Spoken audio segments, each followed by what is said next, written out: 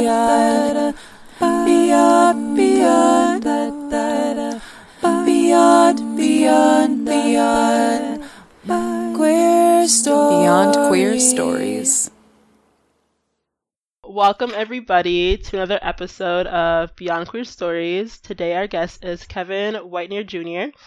He is an interdisciplinarian artist and an art historian whose work discusses the relationships between gender and queer experiences as they relate to race, the effects of neocolonialism, and its parallels with magic, religion, and witchcraft.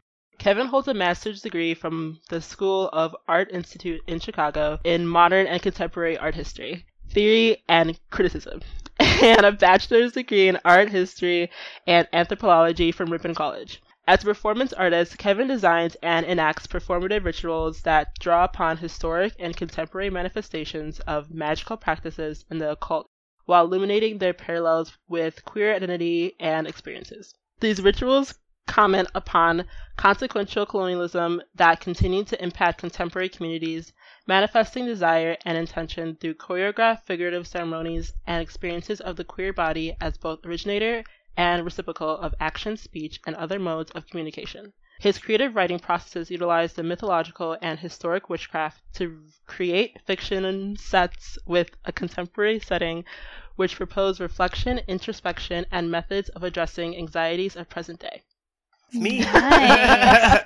Welcome. Thank you for being here, Kevin. Thank you. Yes, we're excited to have you. Yeah. Thank you. I'm excited to be here. Yay. So to get us started, what identities do you feel most influence your experiences? Which identities? Ones that I have or kind of like in general? Yeah, which of your identities do you feel most influence your experiences? Cool, yeah. So obviously queer. Obviously queer really captures a lot of my experiences in the world. Black definitely motivates me a lot when I'm thinking about myself and other people and experiences. American really, it's an identity that really makes me think about like my privilege and really makes me think about what other people have and also what they don't have and what I have and what I don't have and expectations. So being American is an identity that I take for granted sometimes and that I have to remind myself of. I identify somewhere in between cis man and genderqueer because I was assigned male at birth, but I don't really have anything. I'm not like beholden to it, but I'm not like, oh, I'm not that. So, like I have this moment where I'm like, sure, yeah, I'm a boy. But then saying, sure, yeah, I'm a boy means that I have to think about all of the things I have as a boy and as people see me as a boy. And when they see my name on paper, they treat me like a boy. But also, like, sorry, listeners, but you don't get to see me. But looking at me, it's like, this is not what boys are expected to always look like. And so at the same time that I'm like, sure, yeah, I'm a boy, I'm also like, I'm a very particular looking boy, and I have to also think about how I occupy space. Those are the first ones that come to mind, but mostly because that's what my work is about. Yeah, let's go with those. Sounds good. And I imagine that influences like how you move through the world and then like also your work as well, you were saying. So I'd love to hear a little bit about your work. I know a lot of your bio is about that, so I'd love to hear about your art. Okay. I forgot one identity, which is also super important. It's my kind of like spiritual identity. And I'll talk about this more in my story, of course. But there's a lot of stuff about witchcraft and about ritual that's really important to my identity, and most people who know me personally know that about me. So yeah, there's also that one too, sorry. But could you repeat your question? Sorry. Tell us about your art. I'll tell you about my art. Yes. Very general question. Yes. What comes to mind when I say your art? Yes. So first and foremost, my artistic practice it's rooted in dance and in performance. And I'm an interdisciplinary artist, which means that I use multiple medias. I am a mixed media artist, as they call us. So occasionally when I'm dabbling in other art styles, like I'm kind of a jack of all trade, master of none. And sometimes I'll do line drawing, like I make the posters that I use to publicize my performances. So sometimes I do line drawing, sometimes I do sculpture to make props for my performances. But at the core, all of that comes back to I'm a performance artist. And I'm a movement-based performance artist, and the visuals are important to that. So my art as a physical practice is a lot about movement and about communicating identity stuff, and more than just words, because I wasn't always a performance artist. I got my master's degree in art history, which means that I'm always writing and talking. So, ironically, my performance art practice is not anything about communication through words. Or maybe because of my art history practice, it's not about communication through words. So, I like to use movement as a way to convey things to people that I'm also conveying to them through my written work. I also write fiction, and so some of that is a little bit autobiographical. I think everything is autobiographical when you're an artist because you can't know anybody else's experience but your own. So I think a lot of people can find stuff about authors in just what they've written because they can't pretend to be somebody else. Even when you're pretending to be somebody else, you're still shaped by what it is about you that you know.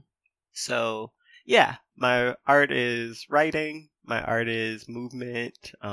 It's non-vocalized things. So that's why I'm kind of like, I'm interdisciplinary. Yeah. You know, I dabble in it all. Nice. I love Thank it. you. I want to know more about your master's degree because I didn't know you had one. Yeah. So. Yeah. So I went to the Art Institute of Chicago for my master's degree in art history. And it's in modern and contemporary art history. So that means that I look at basically everything before and after World War One. So like the 1800s to today. That's a lot. That's a lot, yeah.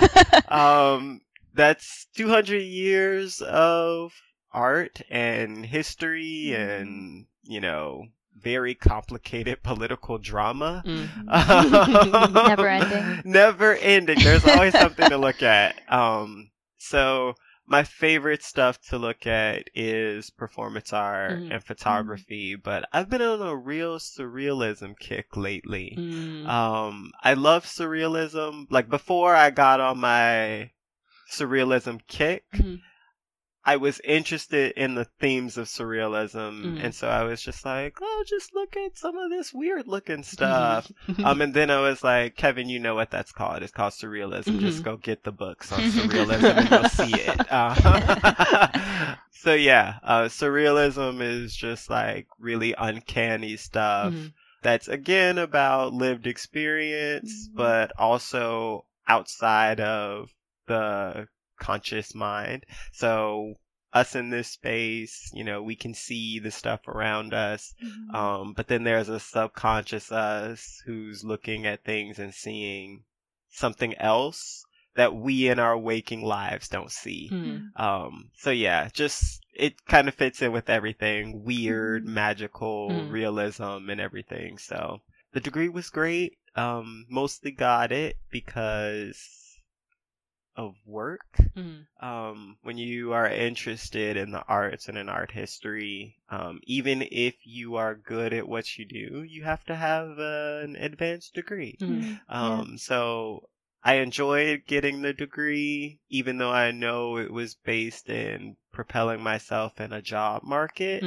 But yeah, it's opened a lot of doors for me, and I am very proud to say that I worked the master's degree as more than just like a key to jobs, which is how I got where I am with my performance art. I didn't become a performance artist like explicitly until I was getting this degree. So yeah, the journey to getting the degree really like opened up a lot of doors for me and opened up a lot of stuff that, to be honest, I kind of was compartmentalizing before I got to this kind of like get this degree journey, and then became like, you know that they're connected, but once you're thinking about them as a practice, you realize, oh, wait, that's so much more connected and I don't have to compartmentalize it. Like, you know, the question about the identities I have, you see ways that they're interconnected, like dancing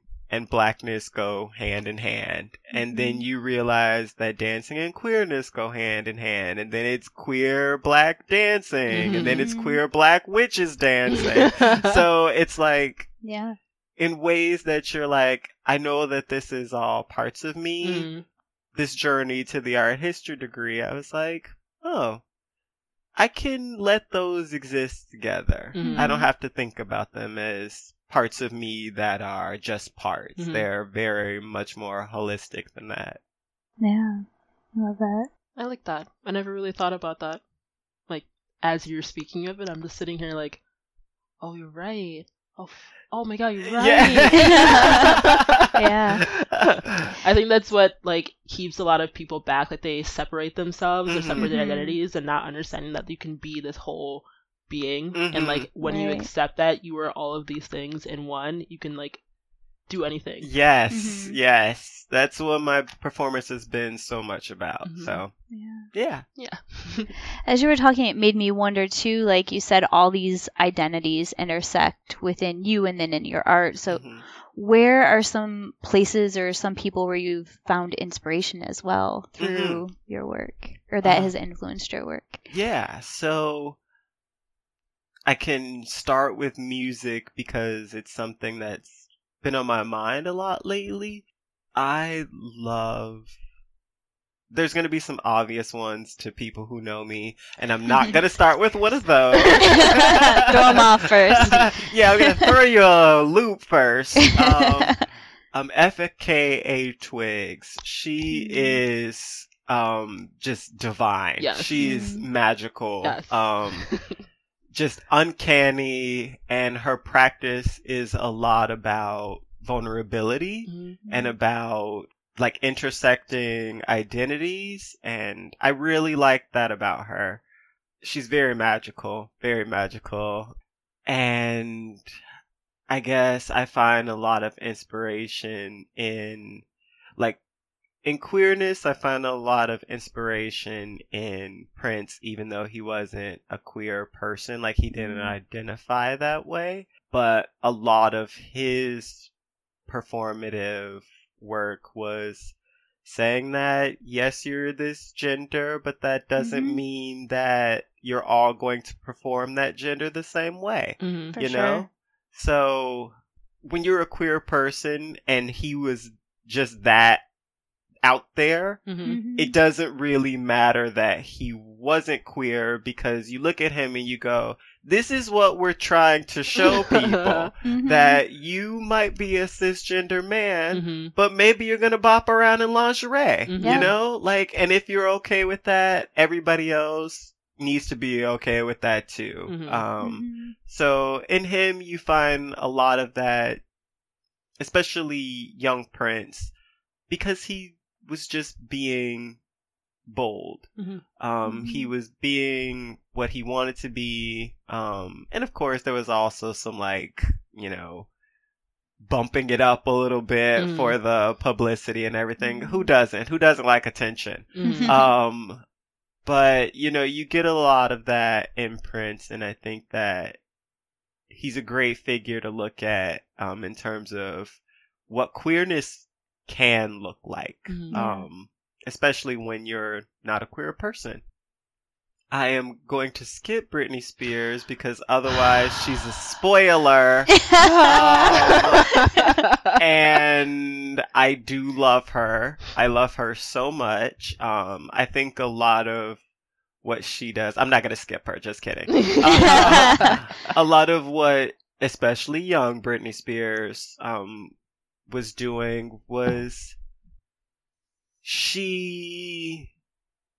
I listened to a lot of Britney Spears interviews, and she caught a lot of flack for being too sexual, especially when she was like 17, 18, 19 years old, and people were like, your fans are mostly young girls, like, shouldn't you be a role model? And she's like, I'm not a role model. I'm doing what I want to do. I'm doing what makes me feel good. And if the kids as parents don't like that, they can turn me off the TV, you know? Like, which is important. That's important for us to remember. It's like, yeah, we can be role models, but that shouldn't be the first way that we live our lives, you know? And maybe young girls and some young boys like myself, their parents don't want them watching that. But I think there's a lot of things that people could learn from Britney Spears beyond like that kind of puritanical fear of she's too sexy. Why is her stomach showing on TV? And it's like, if that's all you got from seeing Britney Spears on the TV, then you're kind of missing the point. Yeah. You're playing into exactly what the point is that somehow that girl, that then girl, now a woman's experience doesn't matter because she's showing her stomach. Like, and so that's why I really like her. A lot of people ask me, she's kind of vapid, she's kind of shallow, I can't believe you like her because apparently I'm super complex. But I'm like, well, if you look at the way she was treated on a national level, you'll understand why it is so important to look at that woman as a figure, just to look at her not only as a human being, of course, but look at what happened to her while she was coming into her stardom. So for all of the Britney Spears haters out there, there is there is so much discourse on Britney Spears to have. I have a set of friends who were over one night, and they learned that I like Britney Spears, and I think I might have ruined her for them because I got into this whole talk about like, look how empowered she looks, and then she had this breakdown, and now everybody in her life is like concealing her in the same image, and they were like, I've never seen this before, and it was really weird. And I was like, yeah, you should all be thinking about how Britney Spears is being treated today. So feel bad for Britney. Yes, like she made our childhoods, and now like there's a whole thing. So another podcast. Next episode. Nice. Those are great examples. And so my mom was a huge Prince fan. So that one like resonates with me a lot too, because then I didn't know how much it meant, but now looking back as a queer person, seeing like a cis heterosexual man pushing the boundaries of gender expression and the ways he did, and still being praised and looked up to and so phenomenal in his art is so important. Like you said, like whether he identified as queer or not was kind of irrelevant because he didn't care. He was like, I'm pushing these boundaries. You don't have to like it. This is me. This is how I'm going to perform, and this is who I am. And that's just so important. And I feel like in some ways, like it can be taken for granted at times. And it's important to note those people, even if they're not necessarily part of the community in that way, they still made strides for the community regardless. Yeah. And they, even though they weren't parts of the community, they still like give us an anchor in a lot of ways, because before now, like there were images and there were representations of queerness throughout history, of course, but often it really helps to see people who are alive when you are alive, and you know, hey, like, that's super close to me. Mhm. Like, it doesn't have to be a 200-year-old model that I have to, Yeah.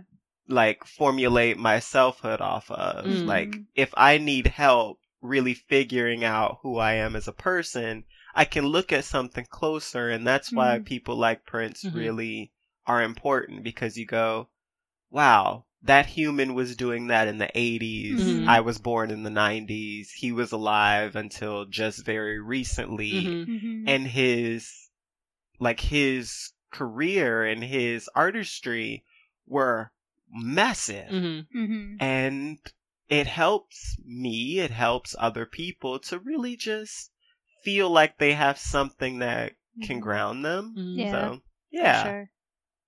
That's Spot awesome. on. I love Dawn. it. I love it. Yeah. So important. Mhm. Feel like I have so many more questions, but we're Yeah. like at the time where it's time for your story. Okay. So let's save them for after. Yeah. So let's hear what you have for us today. I'm excited to hear your story. Drum Okay. roll. Yeah, I'm super excited. All right.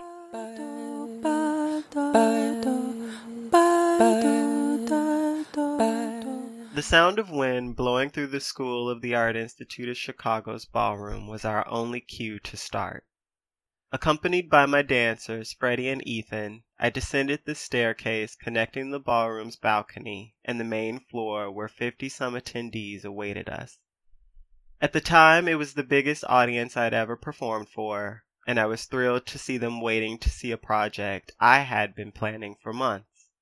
7 months, to be precise. It took me 7 months to plan out, fund, and execute my first performance art piece. Less than a year before, nearly 2 years ago now, I had no idea that so many aspects of my life would collide. I've been dancing since I was 14, right around the time I fell in love with Britney Spears, whose choreographies I practiced religiously, and who I saw a lot of my own predispositions for kindness, sex appeal, and passion for dance in. I've known I was gay and part of the queer community, or at least could put a name to that feeling that I'd had since the ripe age of 8 years old, when in the dead of night I stumbled upon my first gay movie, But I'm a Cheerleader, a movie that still fascinates me to this day. I'd been practicing witchcraft since I was 6, the year my grandmother showed me a book of witchcraft, after realizing how much impact Charmed had had on me in 1998. And I've been black since the day I was born. Queer Heretics, Witches' Sabbath, the performance art piece that functioned as part of my master's thesis in modern and contemporary art history, was nearly everything I was performed for this audience. The lights in the ballroom were dimmed, save for the warm illumination shining down upon us three. The audience drew closer to us from their seats and encircled the dance floor as Freddie, Ethan, and I proceeded toward them. Our matching black and gold costumes reflected the warm light shining down on us as pink glitter tulle skirts we wore twinkled at our bare midriffs and thighs. As the audience walked in a procession from the other side of the ballroom, I led Ethan to the top right corner of the dance floor and Freddie to the left. The two reclined and watched the audience, and the audience watched me as I began our Queer Heretics ritual. The stage was set with all of the ritual tools I utilized in the performance. 2 glass apothecary jars filled with purple, red, and pink flower petals, 3 pots of glitter, and 4 sticks of body chalk. With the body chalk, I drew a symbol made of the words queer and heretics broken into its individual letters and arranged into an image on Freddie's arms. Then I anointed him with white glitter at the forehead and beneath both eyes, the 2 major sites of power, the mind, and intuition in the human body. Taking one of the jars, I drew the same symbol on the dance floor in front of him with purple and red petals. I replicated this with Ethan as the sounds of nature and ambient music continued to wash over us. Down both Ethan's arms, I drew the same sigil with chalk and anointed his face with black glitter and drew the symbol beside him with the jar of pink and red petals. And lastly, there was me. I anointed my own face with 3 points of pink glitter, and time melted away. The audience melted away with it. For just a moment, there was only Freddie, Ethan, and myself. 3 petitioners to the spirit of queerness, to our ancestors, and to ourselves. Taking Freddie's hand, I lifted him to stand, and led him to stand atop his flower sigil, and crossed to Ethan to lead him to his own. In Vodun and some other spiritual practices of people from the African diaspora, we can communicate with and draw into our bodies higher spirits by standing on these symbols. Connection to these spirits bestow upon us the power to bless ourselves and others, or give us insight into the future. In this ritual, we would connect to a shared spirit of queerness and heresy, and draw into ourselves the power of resistance and revolution. Standing between them, I lowered my eyes, and the sound of wind, waves, and instrument was replaced with a song that I'd encountered by total chance right around the time I began planning this piece, but one that perfectly embodied the mood I sought to evoke, Human by Sev Deliza. The song begins with mystical and eldritch sounds that set the mood of the trance work we were performing. As the music echoed within the space, Freddie and Ethan writhed in place, symbolically allowing the spirit of queer heresy to fill them, and cast out the violent and restrictive energy that worked to keep us, the descendants of our ancestral diasporas, bound. As the first beat of the song dropped and Sev Deliza's voice swelled, Freddie and Ethan's trances were broken, and together we traveled across the dance floor, our bodies moving toward the audience that encircled us. We practiced this dance for 4 months. With the help of Stevie, an amazing black woman, and another friend I made through this process, I was able to work through choreographing exactly the narrative I'd constructed. And I'd enlisted Freddie and Ethan the second we were back in school after winter break of that year. I knew they were perfect for the role of 2 queer witches of color, initiated by a coven leader seeking to reclaim ties to magic, to sexuality, to our heritages. According to the European myth of the Witches' Sabbath, witches, people who were rejected by their communities, gathered to learn unsanctioned knowledge. Led by a high priest who functioned as the representative of the devil on earth, these disciples of an evil god were viewed as dangerous to the Christian state. In nearly all depictions of this enemy god, Lucifer, Satan, or the devil, he is described by artists and writers who then were only white men as a black man. And the native spiritual practices of people with black skin and other enslaved peoples worldwide were rewritten as devil worshipping. Our magic was made illegal, our spirits turned to demons, our souls so-called saved. So at this witches' Sabbath I had planned, I eagerly took on their role of the Black Devil, guiding Freddie, another black man, and Ethan, an Asian American man, in the ways they could connect with spirituality that had been stolen from us and literally demonized. As we danced toward our audience, I led them in this ritual of heresy. Our bodies responded to not only the sounds of the song, but to the music's lyrics like a spell. As Sev Deliza sang, I breathe in and out. We breathed in each other's spirit and breathed out colonial violence. But as a performance of the intricacy of being, our dance had to be about more than just instruction and mimicry. It was also about autonomy and individuality, 2 of the core principles of witchcraft. So as we moved, Freddie and Ethan danced with an increasing amount of asymmetry as they moved away from me and toward the audience. Whereas before we danced in ways that only mirrored each other, we came together in a closed circle, embracing each other as an invitation to commune in mind, body, and spirit. Here, we symbolically moved beyond my instruction of them and toward their autonomous implementation of the queer spirit and mysteries that we have invoked. In the rising climax of the dance, I collapsed in a state of ecstasy. As Ethan reached to join me in the throe of sensuality that had overtaken me, Freddie too fully embraced the queer spirit that possessed us.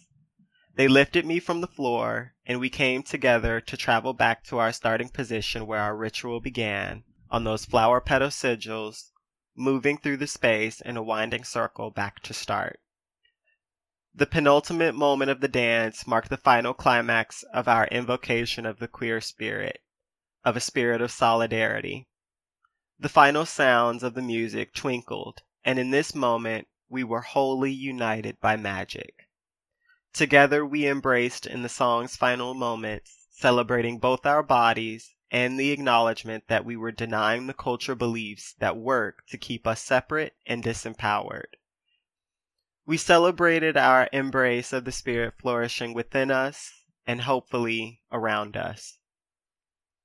I've performed this piece twice since then, once alone, and just last week with Freddie at an art show he co-organized, perfectly titled Don't Be Scared, Pathways to Liberation, and focused on Afrofuturism.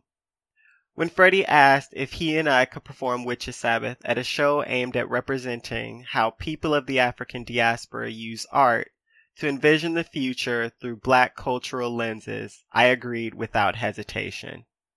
Don't Be Scared was curated in the same spirit that Witches' Sabbath was, so in my eyes it was the perfect venue to re-perform the ritual. Little did I know it would impact me in the same way. 2 years ago, I was proud of the way Ethan, Freddie, and I captivated our audience that first time, and more importantly, of the way they responded.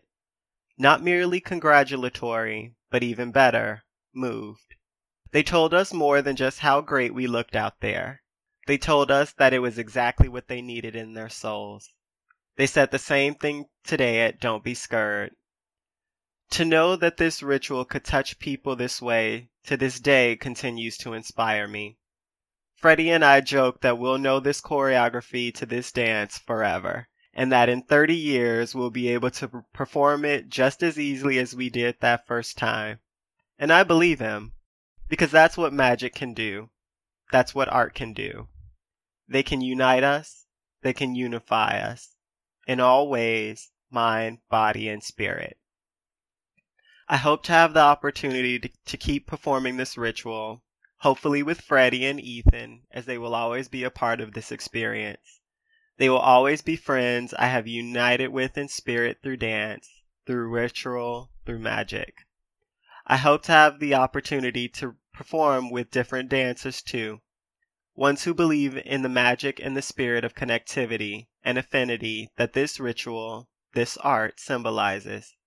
I got the chance to share so much of myself in the reality I made that night, and I hope that this is a beginning without end.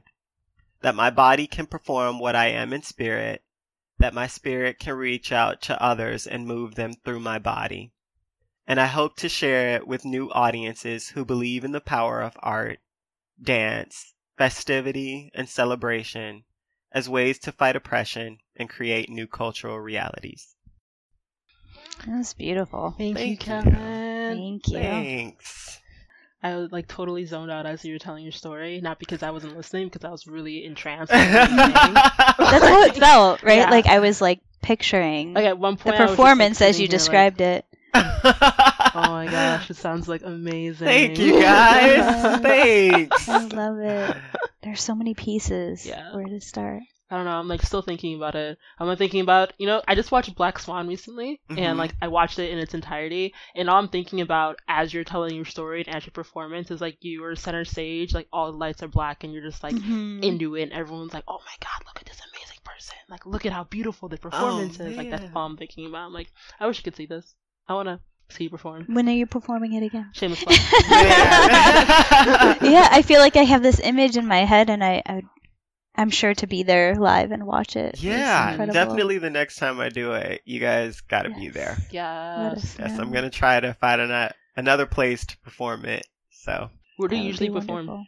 so I perform in like various spaces. This show was at a gallery. Freddie curated this. Freddie and some other folks that he's connected with curated this whole show at Hairpin, which is a gallery in Logan Square. So that's where I performed it this time. The last time I did it was for a show called Bazaar of the Occult. Mm-hmm. And it's a kind of like marketplace. And this was around Halloween. So kind of like good season to do a dance about witches at. And then the first time I did it at SASC, like I said.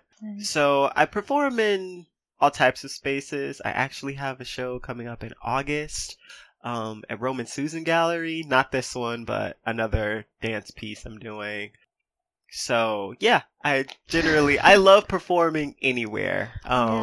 It's really a big part of me. So I perform wherever there's a good turnout, where there's a good audience, in good spaces, like good feeling spaces. So that's my short answer. Good feeling spaces. Okay. How long does it usually take you to like curate a performance? So this one, Witches Sabbath. So Witches Sabbath was big. It was, the dance itself was about the dance itself with like the flower petals and all of that like ritual stuff was like 15 minutes long. But the event itself was 3 hours because it was also, in the myth of the Witches Sabbath, it's like witches come from all over the world. They gather on a mountain or in the woods, and they eat and they dance and they do some carnal stuff, and summon Satan and all of this stuff. So I was like, I'm going to replicate that. Like, this is going to be an event about people from all different cultural backgrounds, specifically marginalized cultural backgrounds, coming together for this like ritual moment, but then just to like sit and eat food together and like dance together and just enjoy space. Because at its heart, Witches Sabbath was about resisting colonialism and celebrating marginalized backgrounds and the ways that they continue to resist colonialism. And dance is one of those biggest practices. Like ball culture was a lot about dancing because you weren't part of the culture that you were in the middle of. So that one took like 7 months. The one I'm doing in August, which is called Original Sin, it's kind of like a predecessor to Witches Sabbath. This one's also taking like a few months. I performed it one other time, and I think it took me I gave myself about 6 months to design all of the pieces of that. And now it's being done in a really different space than it was the first time. The first time I did it as an apartment gallery show, where we all had a room and I had a bedroom with a bed in it. So a lot of the performative parts were done around that bed. And now I'm doing it in a gallery space, which is generally going to be empty. And I'm going to be establishing the kind of like points of the setting points of intrigue. So now I'm kind of having to like reinvent setting aspects of that piece. So giving it a few months. So it takes a while. It takes a bit of time. Yeah. Art takes a lot. Facts. And I love how that example also, and sounds like the one you're talking about, really is a good example of that mixed media that you were describing for us, and how you incorporate all those different pieces into the performance. I love that. Thank you. So, I want you to talk more about Britney Spears. Okay. Yes. Like, I'd love to. I'd love to. Tell me more. Also, I want to know more about your grandmother giving you this that book, stood out a lot. because you didn't elaborate on that. Yes. I want to know how like that shaped your whole like witchery lifestyle. Yes. Right. Okay. Yeah. So Britney Spears and witches, go. Okay. So let's start with Britney Spears. Okay. In addition to like my performance art stuff, I'm also like a nighttime performer. And I perform under this, to separate my performance art from my like nightlife performing. I performance art as Kevin Whiteneer Jr. I nightlife perform as Sacrilegious. Love because that. there's like this, That's so great. like sensuality, Mhm. but also this like religious aspect where it's Mhm. like, oh, you shouldn't be doing that, but I like that you're doing that. Yeah. So when I'm performing in that aspect, I'll do songs like Slave for You, which is where those religiously Mhm. practicing those choreographies come in. Mm-hmm. And so Britney Spears is truly who inspired me to start dancing. Mhm. I came to Britney Spears late in the game, which is going to shock a lot of people who know me, because, you know, most people know her in the 90s. Mhm. I did not become a Britney Spears fan until 2007, which is when When her whole Yeah. like breakdown happened. exactly. So the first moment that I became hooked, I can tell you where I was. I was in the car driving home with my dad, Mhm. and Gimme More came on for the first time on the radio. And I was like, who is this? Hooked. And like anyone asking, who is this, to Gimme More, like that's mind blowing to people today. Uh-huh. And so like my dad was flicking through the station, so I missed It's Britney, bitch, you Mhm. know? Mhm. And so I didn't know who it was while the song was on, and I was like, I gotta hear the song again. I've gotta hear it. And then I popped it onto YouTube back in 2007, and I was like, that's it.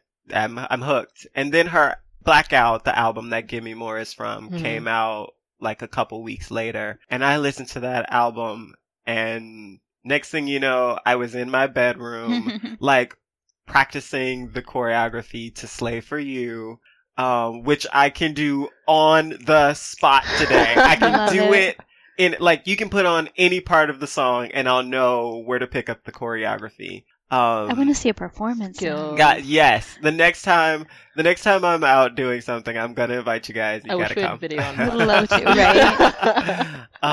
But yeah, you know, Britney Spears, she really inspired me to learn to dance. Right after that, I was in high school at the time, and when I was 15 or 16 or something, my librarian at my high school, who I love to this day, she was also the dance teacher, and I took her dance class, and Okay. I like credit Britney Spears and my high school librarian to really motivating me to dance. So yeah, That's wonderful. Okay. so that's my Britney Spears thing. And if anyone ever wants to know like anything about Britney Spears, I'm pretty sure I know. I think I know 97% of facts about Britney Spears. And I can put that to a number, because one of my friends, there's a Britney Spears night every month at Roscoe's, which is in Boys Town. And when one of my friends met my boyfriend, he goes, so I'm a Britney Spears fan. I'd say I know like 60% of stuff about Britney Spears. Kevin knows everything. You might trip him up on like one or two things, but he knows 97% of facts about Britney Spears. And I was like, Put that on your resume. I could. You're an art historian and a Britney historian. Yes, without question. Maybe, so, shameless plug. I have written 2 articles about Prince that are published. And I think that I'm gonna have to like branch out. Yep. Branch out right into Britney Spears. Some Britney Spears stuff. Yes. Legacy of Britney. Yes. Saga of Britney. You Britney as ever a perform cultural Prince icon. as well? You stick to At Britney. karaoke. I perform a There lot you of Prince go. at karaoke. I cannot sing very well. You know, I can hold a note, I can Okay. get by, but I'm not, you know, singing Mariah Carey at Yeah. karaoke and being like, I did that. But yeah, when I'm at karaoke, I do Prince. I don't do Prince as like nightlife performance because it takes a lot to like choreograph stuff. And like I've choreographed dances. I've choreographed a dance to FK Twigs, a couple of her songs. I've choreographed a belly dance routine. I've choreographed like Latin dance routines. But when you're dancing to like, you know, something that's ingrained in people's cultural memory, they're expecting you to turn the party. Now, I can turn a party, but, you know, you have to be very ready for that. Like, they want iconic moves from iconic figures. That's why I know every Britney Spears choreography that I dance out there, because I'm like, you're going to get it. You're going to see this choreography. You're going to be gagged. So, love it. Yes. So witches. Yes. Grandma witches. Yes. Yes, I want to hear all about your grandma witch. Yes. So my grandmother is my favorite person on earth. She is probably my favorite human being ever. She is a devout Catholic, but she is, if I had to recommend anybody to be deified, I would say it would be my grandmother. Because like she once told me this story where she was at church and a new person came, and my grandmother's been at the same church since before I was alive. And it was a trans person. The person who came in, I think was a trans woman, and some of the members were, you know, obviously not friendly, and said some shady stuff behind this person's back. And my grandmother, I'm not the only gay person in my family, and this family member who said this shady comment has a lesbian daughter, and post shady comment, grandma comes in and she says, I don't ever want to hear you say that about another person who comes in here again. That woman is welcome here whenever she comes, and you should really rethink that because you have a daughter who's a lesbian. And I was like, Scout. This is why. And it just snatched. Like, it's amazing. Like, my grandmother is one of the most wonderful people I've ever met. And she is so open-minded, and a lot of her motto is live your life. You know, it's yours. You're only getting one of it. Be kind to people, but remember it's your life first. And Charmed came out in 1998. I was like 6 years old, and I started watching it, and I was already obsessed with like Greek mythology. You know the meme. If you like Greek mythology when you're a kid, you're gay now. I can vouch for that. That's fact. Verified. Stamp of approval. So I was like obsessed with mythology, obsessed with anything magical, and Charmed came out. So it was different than like movies. It was The Craft came out just before that, and Practical Magic came out just before that. But those were movies, so you saw them or you didn't. Right. This wasn't the Netflix era. But Charmed was like every week, right? And so I watched it, and I was like, this is so cool. And on Charmed, in those first few seasons, they really rooted it in Wicca. And so I read a lot when I was a kid, and I was like, wait, Wicca is a real religion. And my grandmother came in and she was like, oh yeah, I have this book. And it was like, in the 90s, every author who was trying to catch a penny was like writing a book about magic. Yes, I remember that. And it's like self-help wrapped up in like ritual practice. Forget what you want by doing these spells. Right, exactly. It's like, they just like commercialized it. Yes, so it was super commercialized in the 90s. And she gave me this book, and that's what started it all. Like, but then after that, like, I went beyond the Wicca self-help, and it really is like what was the foundation of me studying like anthropology. So I study religious and ritual and spiritual anthropology, in addition to like gender and queer anthropology. And that was really the foundation of me discovering other spiritualities. And she like supplied the demand. She like subscribed to books for me. And so I learned so much about magic and spiritual practices before I was like 10. Wow. And it was amazing. It was mind blowing. And to this day, like, I still have stuff that she subscribed to for me when I was in grade school. And these were like things targeted at grown-ups. Mhm. And I look back and I was like, whose grandmother was doing this for them? Especially whose Catholic grandmother yes, would do that. Exactly. Yeah. And she just really, Wow. she helped plant that seed, she watered it, tended to it, and like, not to like pat myself on the back, but I know a lot about witchcraft and magic and the occult because I take it very seriously. Mhm. And I've been studying it for like, how old am I? 25, 26? It's been like 20 years. Mhm. So yeah, like that was Yeah. really the foundation. So she's always got my heart. Wow. That's just so unique because most, especially like when you think of that generation, right? Mhm. And to be like a Catholic grandmother seeing this really young boy having this interest, I feel like we always hear those stories of that go-to is to just like extinguish that. That needs to Yep. go away. This is scary. This is bad. And it sounds like she's the type of person who just wants to like flourish whatever brings you joy. Yes. I Yeah, love that that. is her to a T. Like, That's amazing. the exact narrative that you're talking about is what my parents tried to do, who are obviously younger than my grandmother. Right. And I would, like, when I look back, I'm always like, wow, how are you guys more restrictive than someone who's like 40 years your senior? Mhm. And raised you, And right? raised me, right. Yeah, like, you know, they were like, you know, you can't watch Charmed, you can't watch Buffy anymore, Wow. you take it too seriously.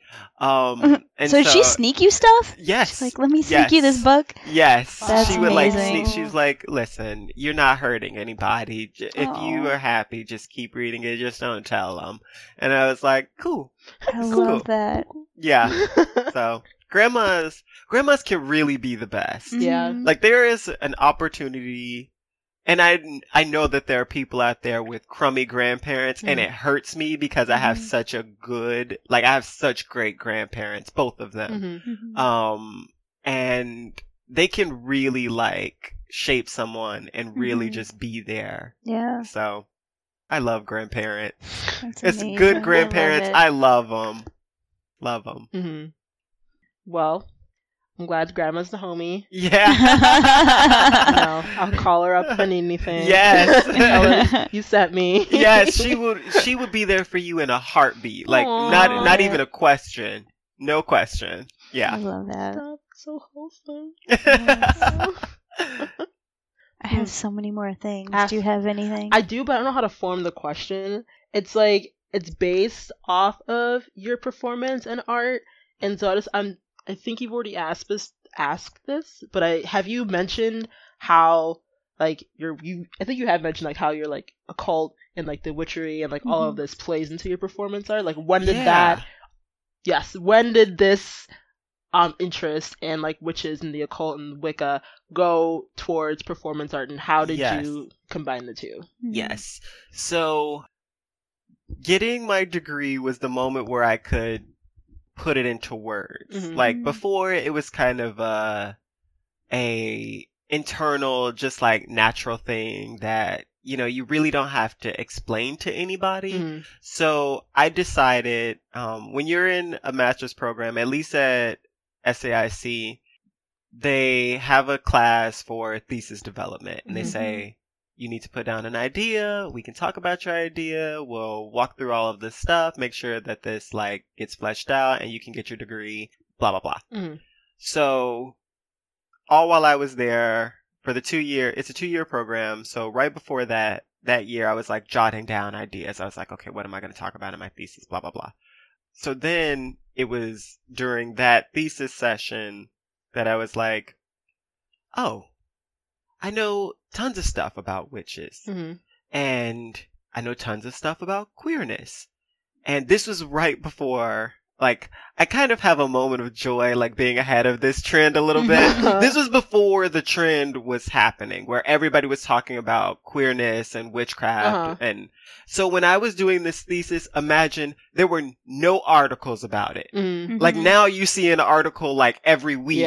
Yeah. This was, like, I had no bibliography for this. Mhm. Like, imagine that. And so I was like, okay, I can do this. I know what I'm doing. But the problem is that there weren't very many artists doing this. There's a couple, white queer guys, A.A. Bronson, some other people who were doing art about like shamanism, which I'm a little hesitant to repeat because it's weird to call like white European, Western European practices shamanism, because that's how you refer to Native American practices and indigenous practices. I'm getting sidelined.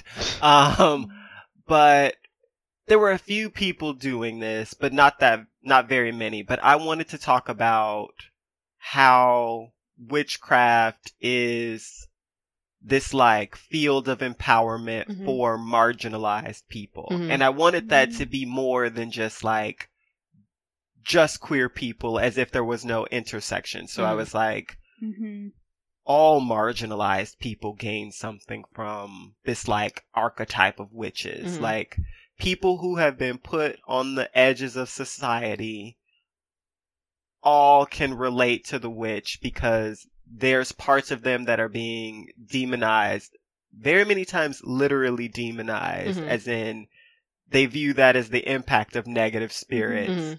And that's what witches are understood as historically, before the like white witches movement. And so I was like, okay, there are no artists doing this. How am I going to write an art history paper? And my thesis advisor threw around some ideas. And then I was like, you know what? I'm going to do it. I am going to do my own performance that is rooted in this idea of queerness, anti-colonialism, and witchcraft. And the reason why those three things wrap up so nicely together is because history lesson, guys. When witchcraft accusations were happening in like the 17th century, they were happening in Europe. They were happening predominantly. They were predominantly happening to European people.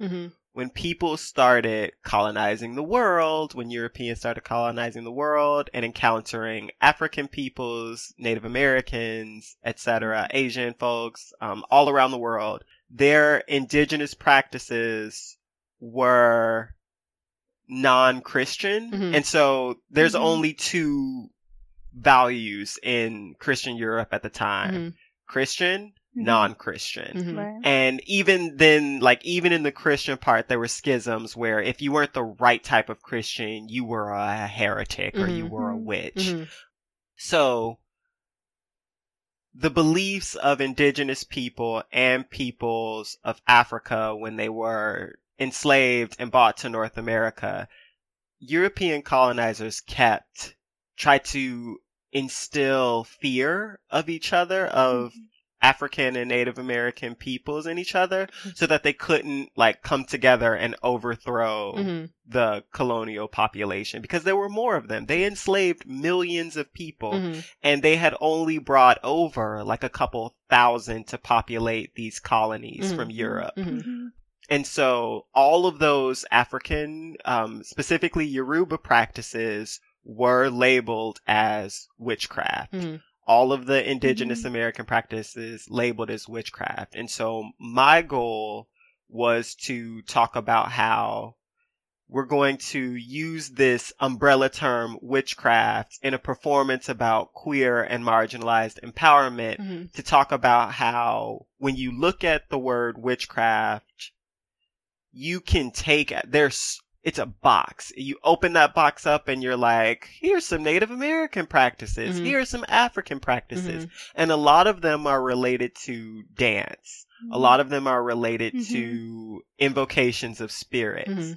And then you look at these like colonial or these contemporary practices of dance, which are rooted in celebrating each other and finding power and resonance, and affinity. And so I was like, a dance performance that is contemporary, queer, African, indigenous dance but draws upon those like historic manifestations of spirituality through dance that was labeled as witchcraft is what I'm going to do.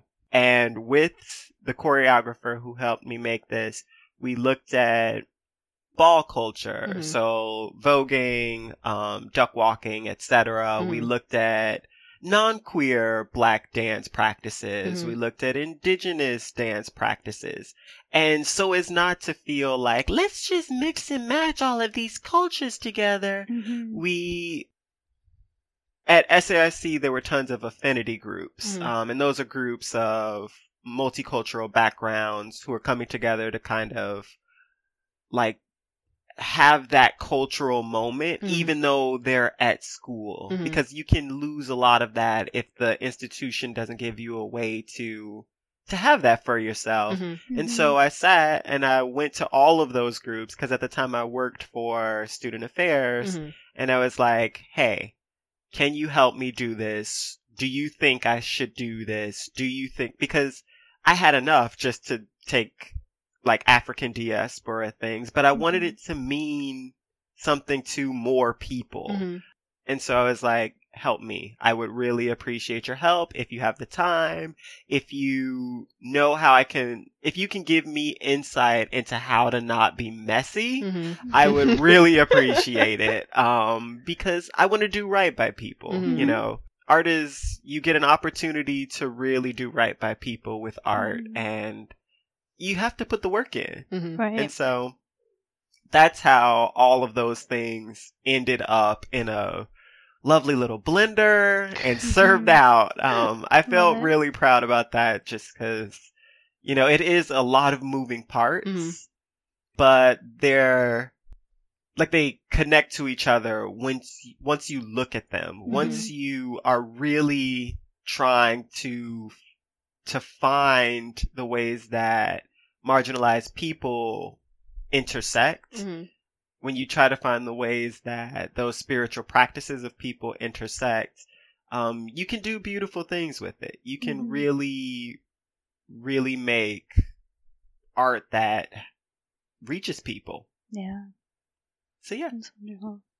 Well, thank you. It is about time to wrap up, but I have one question that's still there that I really want to ask. So I'm going to put it out there anyways. Okay. So going back to when your grandma first gave you that book, right?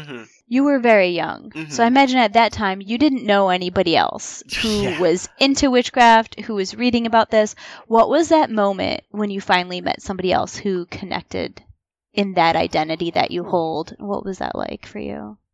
TBH, still waiting for that moment. Really? Yes. So there wasn't like a moment where I met someone face to face. Okay. I was very exploratory as a kid. Not outdoors, but internet. And no shade to my parents. But, you know, in fact, no shade to them. They trusted me. They trusted me not to misbehave on the internet, and I appreciate that. Because, or maybe they would have thought this was misbehaving, but I joined an internet forum of other people who practiced magic and witchcraft, and they were all adults, all of them. Scandalous. And you were how old when I you was first like joined? 15. Okay. You were a teenager at least. Yes. Child. So, yes, I was You were a child. You were a child. But I knew how to be safe, and I knew how to be careful and not be wild on the internet. And so, like, those were the people who a few of them I'm still friends with to this day. I really had a moment where I was able to connect with people in a way that I couldn't in an everyday experience. Nobody was really practicing magic. Even in high school, I might have been the only one, which is weird to think about. But I guess, you know, even when you have like that TV idea of the cliques, there is always one on the TV, and it was me. So yeah, I haven't met people who have that same background as me. Like, I know a few more people who practice today. But like I said, I don't know people who have been practicing all their life. Right.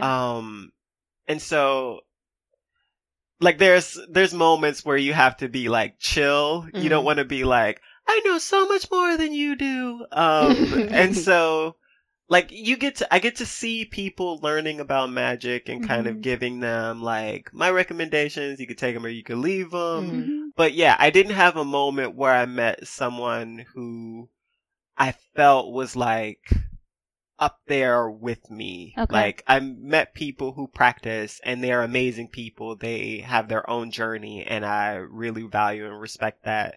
But like in the moment, like now that I've been doing it for like 20 years, I've never met anybody who also has been doing it for like 20 years.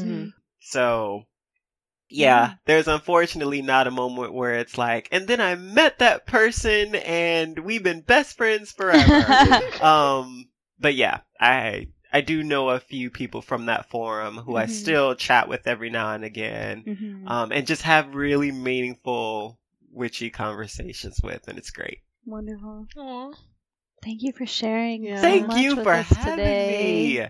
I know you already did it, but do you have anything else you want to shamelessly plug? Yes. I know you like teach dance classes. Too. Yes. So I teach dance classes privately and in occasionally like a dance format, like a dance class format. So you can view my website, queerheresies.com. Wow. That'll have like all of my classes when they're listed. It has my rates for like individual classes. And also all of my upcoming performance work and any things I'm getting published. I do have an article coming out in a witchy magazine called Vinifica. That's the Latin word for witches. And it's called Visualizing Queer Heresies, a Manifesto. So it talks about ways that we can, in our everyday lives, kind of subvert normative culture, normative realities. It'll be a lot of what I talked about here, but really kind of like high language, whatever. For the publication. Yes, in a publication format, not as like close and warm. Like it's warm, but not like this, you know? But yeah, anything that I'm really doing is on my website. You can follow me on Instagram, Queer Heretic. There'll be stuff on there too.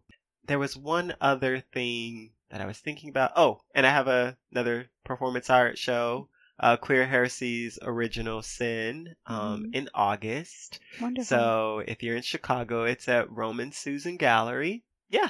And you can look at my website to see the art for that. You can see the upcoming date for that. So please come. Okay. Yes, wonderful. We will definitely check you out. Thank you. I'd love to come see you perform that. Please. It's a long show. It's like an hour of performing. So, wonderful. Is it you dancing? I'm the whole about time? it. Yes, I'll be dancing for a full like 45 minutes to an hour. So Wow. yeah, trying to get back. I used to be super fit. Now I'm like, I'm okay. And I'm like getting gear. Yeah. Get I prepared. relate. Yeah. Wonderful. So, yeah. Well, thank you. It was Thank great you. having you. Thanks. I'm so glad to be here. So, Yay. We appreciate you. thank you. Yes. Don't forget to follow us on Facebook and Instagram at Beyond Queer Stories. Also, check out the creator of our podcast music, B. Studwell. She's an incredible queer artist from DC, and you can check out her music at bstudwell.com. If you're listening to us on iTunes, don't forget to rate us so others will be able to find our podcast. Talk to you all next week.